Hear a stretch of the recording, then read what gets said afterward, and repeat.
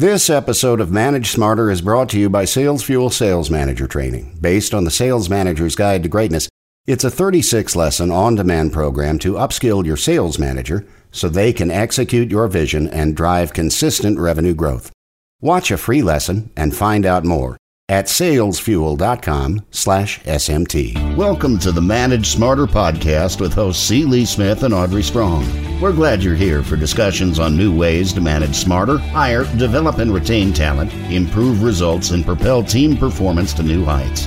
This is the Manage Smarter podcast. Lee, our guest today has a compelling life story. I mean, earning an e-commerce lifestyle and income at the age of 15, interesting upbringing down in Georgia, interesting family, and a JD, one of the youngest people to graduate from law school at Georgia State. Is that right, Ali? That's right. Yeah. So what a wizard we have with us today. Welcome to Manage Smarter, everyone. I'm Audrey Strong, Vice President of Communications here at Sales Fuel. And Lee? I'm C. Lee Smith, the President and CEO of Sales Fuel.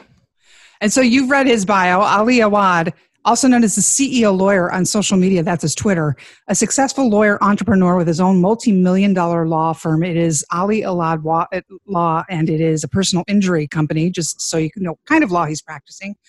He also teaches lawyers, doctors, and other professionals how to brand themselves digitally and generate clients through social media, and was running, like I said, an e-commerce store at the age of 15. What was I doing? Wondering about if I could get a date. That was probably about it. So I knew I couldn't. I didn't even try. Well, nobody could. That's why we had to find something else to do. Right?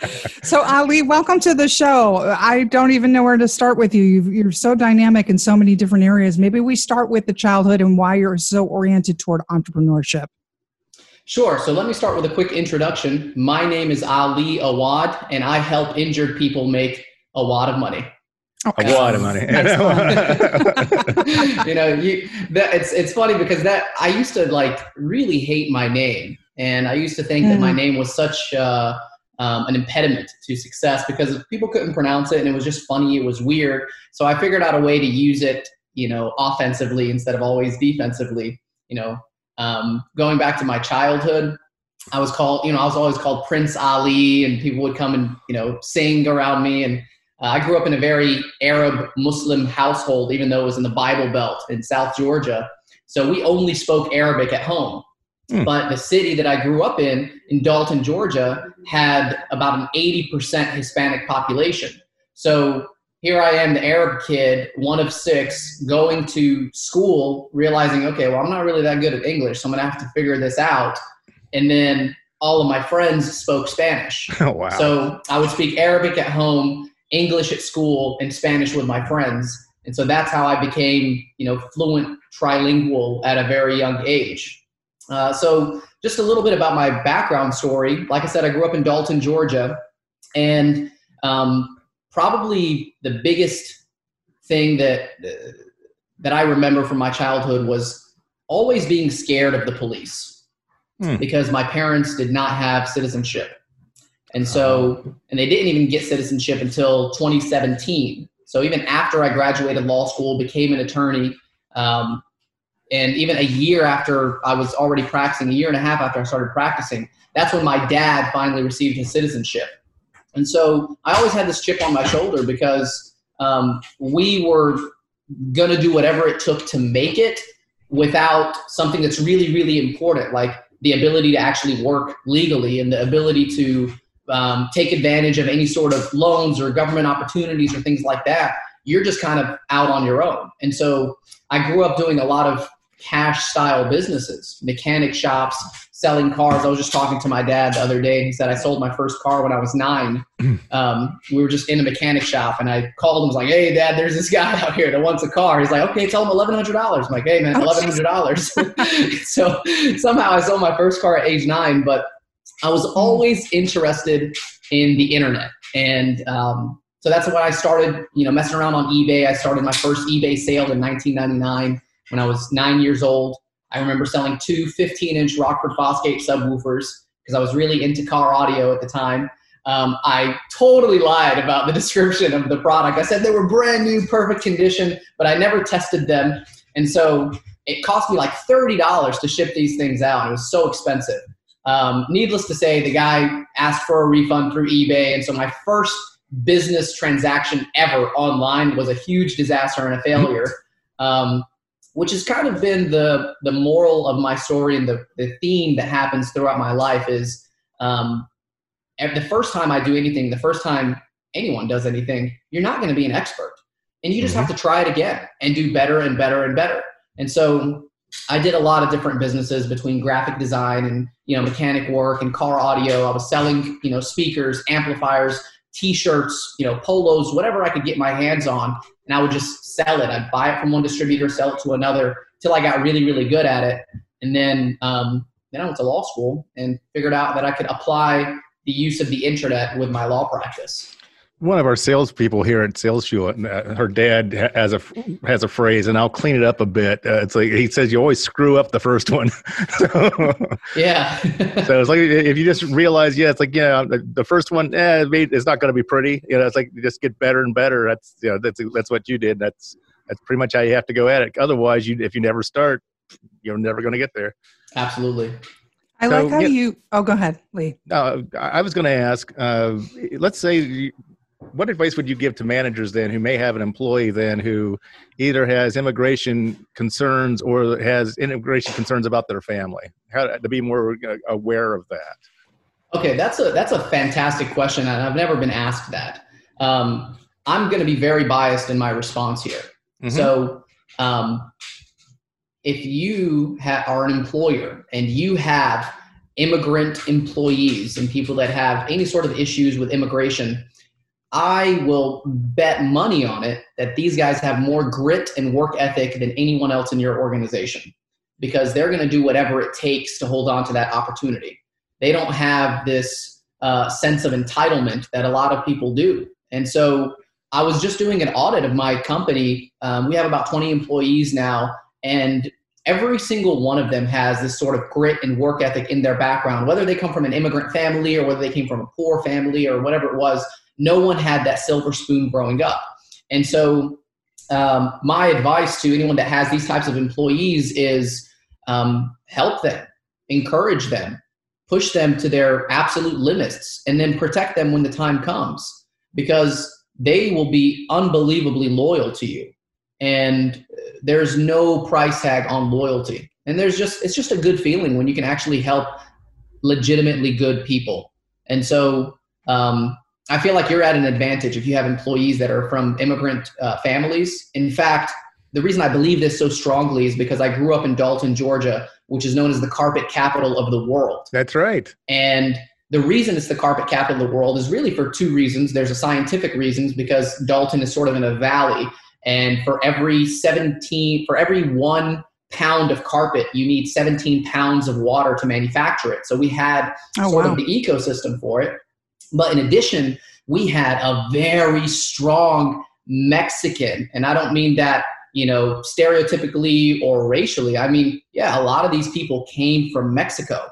So there was a huge Mexican population of employees, and all of the carpet mills were hiring Mexican employees instead of the regular American employees, because these people would work for 6 or 7 days a week, 10 or 11 hours a day, and they would give you an honest day's work, and they're happy, even if it's under minimum wage, cash under the table, because I know a lot of those carpet mills operated that way. Now, this is in the 90s and the 2000s. I'm sure things have changed and things have evolved, but the reason Dalton got to that level was for no other reason financially than because of the backs of immigrant labor. And so I have a very strong, attachment to that, because I even studied abroad in Mexico and to test out my Spanish and see if I really knew what I was doing. And when I was there, I realized two things. One, it's normal to work 6 days a week for 10 to 12 hours a day. That's normal. Sundays were their days off. Two, if you work a normal job your entire life, typically you cannot afford to buy your own home. They're so expensive. And so if you come from that kind of background and you have the opportunity to work and let's just say make, minimum wage working at McDonald's for $7.25 an hour, and work 2 full-time jobs, 80 hours, and say you clear $500 or $600 after taxes, you're making probably 5 to 10 times more than your family back home. And within 1 or 2 years' time, you can save up enough money to buy your own car, get a small little house or something like that. And that's exactly what I grew up around. So I saw that the entire, my entire surroundings were Mexican families moving into apartments, 20, 30 people at a time, renting a small place for, $300-400 a month. And in 2 years' time, every person in that family had a car, had a house, had everything. And I saw that in front of me growing up. So please, if you have immigrant employees, do not underestimate their work ethic. They will give you an honest day's work. And obviously, I feel very strongly about that. So that's my opinion. Your background makes you really an expert in adaptability. So because we're the Manage Smarter podcast, you kind of like said, I was the square peg in the round hole, and, I'm Palestinian American, and then being in Georgia of all places, and you having to parry and pivot and sort of get alongside different groups and relate to them. What is your advice to managers who might have some of those people on staff? How can you help them adapt? And then how can the manager adapt to help them? So I have a unique style of hiring. They say hiring is guessing, firing is knowing. I give everyone a 90-day trial period just to see if they like me and I like them. But during the first few weeks, I'm overly difficult on the new employees. And because I want to see how well they can adapt to a fast-paced environment. I don't want to function as just an average firm or a good firm or even a great firm. I want to be the best. And I'm going to do whatever it takes to become the best. And I can't do that with mediocre work ethic around me. So the very first few weeks, I put as much pressure as I can on these new employees, literally to see if they're going to make it or break it. If they break, that's fine. It was never meant to be. They usually last a week or 2 weeks anyway.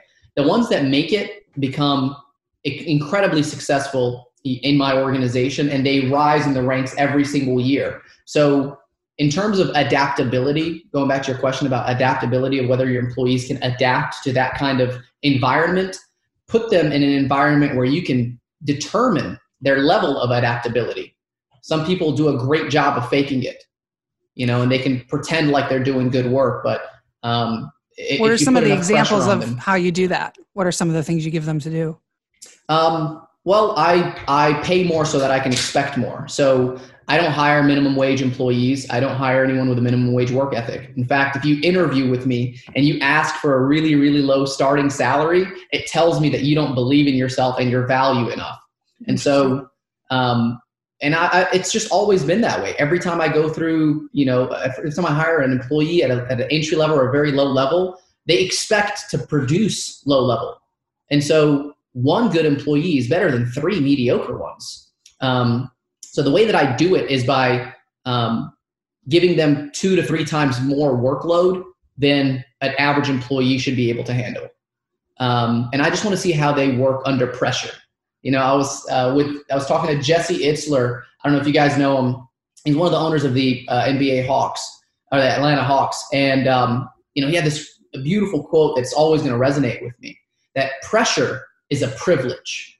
We think that being under pressure and having stress is a problem, but pressure really is a privilege because it gives you the opportunity to grow and really see what you're made out of. If you don't have any sort of pressure or stress or discomfort while you're exercising or working out, you're never going to grow. You're never going to, push yourself to your physical limits.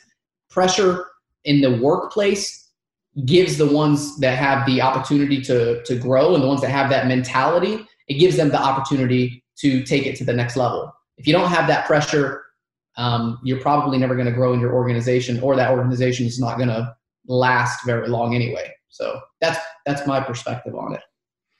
You describe in your bio, you describe yourself as a poor Arab kid who was always different from everyone else. So I'm wondering what advice you would have for managers who have Arab employees and to help them become more culturally sensitive. That's a really good question. I don't kind of use the Arab thing kind of just like as a card, in my back pocket and say, hey, I'm Arab, so I gotta, Of course. I think. Wait, there's a card? Wait, there's a card for that? Wait. Oh yeah, well, you got to go to the Middle East to get it. Okay. There you go. No, I think cultural sensitivity just starts with asking questions. So Muslims come from all sorts of backgrounds, right? In fact, the majority of Muslims are actually African. So, I feel like, Muslims probably don't have the best reputation in the U.S. ever since 9/11. And I feel like, African-American communities also have a very difficult time in the U.S. just because of the racial tensions. And so all of my Black Muslim friends, I really feel bad for you because you really got the worst end of each stick. But cultural sensitivity starts with just asking questions and just learning about that other person, because you might think it's not a big deal to say, hey, you're Pakistani, right? And even though it's really, no, I'm Palestinian, not Pakistani, I'm not necessarily offended by it, but some people are, because it's like, hey, you don't understand my culture, So just ask questions. And whether it's an Arab employee, Mexican employee, it doesn't matter where they're from, ask and have a genuine interest in your employees. And I feel like that goes a very long way, because I just did it. And I just went through all of my employees and spent 1 to 3 hours with each and every one of them. And I just dug deep, and I want to see, where are you from, man? Like, what schools did you go to? What was the family dynamic? How did you grow up? What were the issues that that brought you to this point? And having a genuine interest in your employees will never go out of style. And I think that applies to, immigrant employees or, 10th generation American employees. It doesn't matter. Just have a genuine interest and ask questions. Got a few minutes left. I want to just have you touch briefly upon your prowess on social media and content creating every day to build your business. What are your top couple of tips for our listeners to parrot what you've done? Sure. So just to put a little bit of background here, in 2018, I spent a total of $5,598 on ads on social media, and I generated $3.2 million in revenue for my practice. I doubled up on it last year, and this year we're going to break the $10 million mark in revenue just this year alone. I don't have any billboards. My website really isn't that great. I don't run any radio ads. I'm not on TV. No traditional style of marketing, 100% digital, mostly on social media. And so my advice to newcomers and people that have been in their businesses for a long time is learn about social media. It's not going anywhere anytime soon. It's only going to get stronger and more important. And the people that master social media are the ones that are competing in 2025 and 2030 instead of the people that are looking to maximize billboards. Because when clients call my office, they're calling me from the accident scene. They're not waiting 1 or 2 days to search on Google and find someone and look through all the billboards and drive. It's a different type of branding.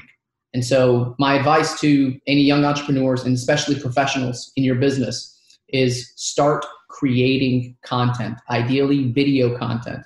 And I have, if you're an attorney, I have a website, www.ceomedia.com, that has training just for attorneys. And it shows you, hey, here's what I did. Here's what you can do. It's absolutely free. But start by creating some content. Yeah. How did you come to be known as the CEO lawyer? That's a really good question. I wish I had a great story for it, but to be honest with you, I knew I wanted to create an Instagram page because everyone was doing Instagram. It was the cool thing to do. So in 2016, actually my page started as Power Moves. That was the name of my page. And I just want to talk about power moves, like, oh, that's a boss thing to do. Like I just got my whole firm, lunch and dinner for the whole week. That's a power move, And I thought, there's no end to that. Like I'm not gonna benefit in any way. It's just really a braggadocious type of page. So somehow I just kept strategically planning new names. I stumbled across CEO Lawyer. I plugged it in and I was like, wow, this is a good name. No one has it. So I immediately booked it on all the social media platforms, got it trademarked, bought the website. Actually, I didn't buy the website because it was like $500, and then someone bought it from under me and forced me to pay way more a year later. But yeah, that's what I did. And when you have a good social media name, get all of the handles, all of them, reserve them, and trademark it. Absolutely. And so on that note, it is CEOlawyer.com, and it is on Twitter, and it is on Facebook, and it's everywhere. On LinkedIn, it's the CEO Lawyer. But anyway, the branding is very consistent, to your point. Ali, this has been such a pleasure. I mean, you're so dynamic. You got so much going on. Congratulations on all of it. And I think we can all take a cue and learn more about everything you have going on. So We appreciate your time today. Thank you guys so much. And look, if I do feel like I need to give back to the community, I've been blessed with so much growing up, and I really do believe that luck played a role in it. And so anyone that reaches out to me on my pages, on CEO Lawyer or anywhere, I will do my best to advise you and tell you, hey, here's what you can do to your page to make it better. Right now, I think I'm the most followed injury lawyer in America on social media. And so professionals can benefit from this. And if there's anything that I can do to help, even if it's not related to legal advice or a car accident or whatever, although I do want that car accident case, there's a lot of money there. He just pointed at the camera. Yes. Yeah, hey, it's just like I work for you. But yeah, look, CEO Lawyer on all the social media platforms. If you message me, I will do my best to get back to you. And just, Audrey and Lee, thank you so much for the opportunity to be here. You guys are great. Thank you. Thank you. Thanks for listening. If you enjoyed the show, please rate and recommend on iTunes, Overcast, or wherever you get your podcasts. You can also get more great information at salesfuel.com.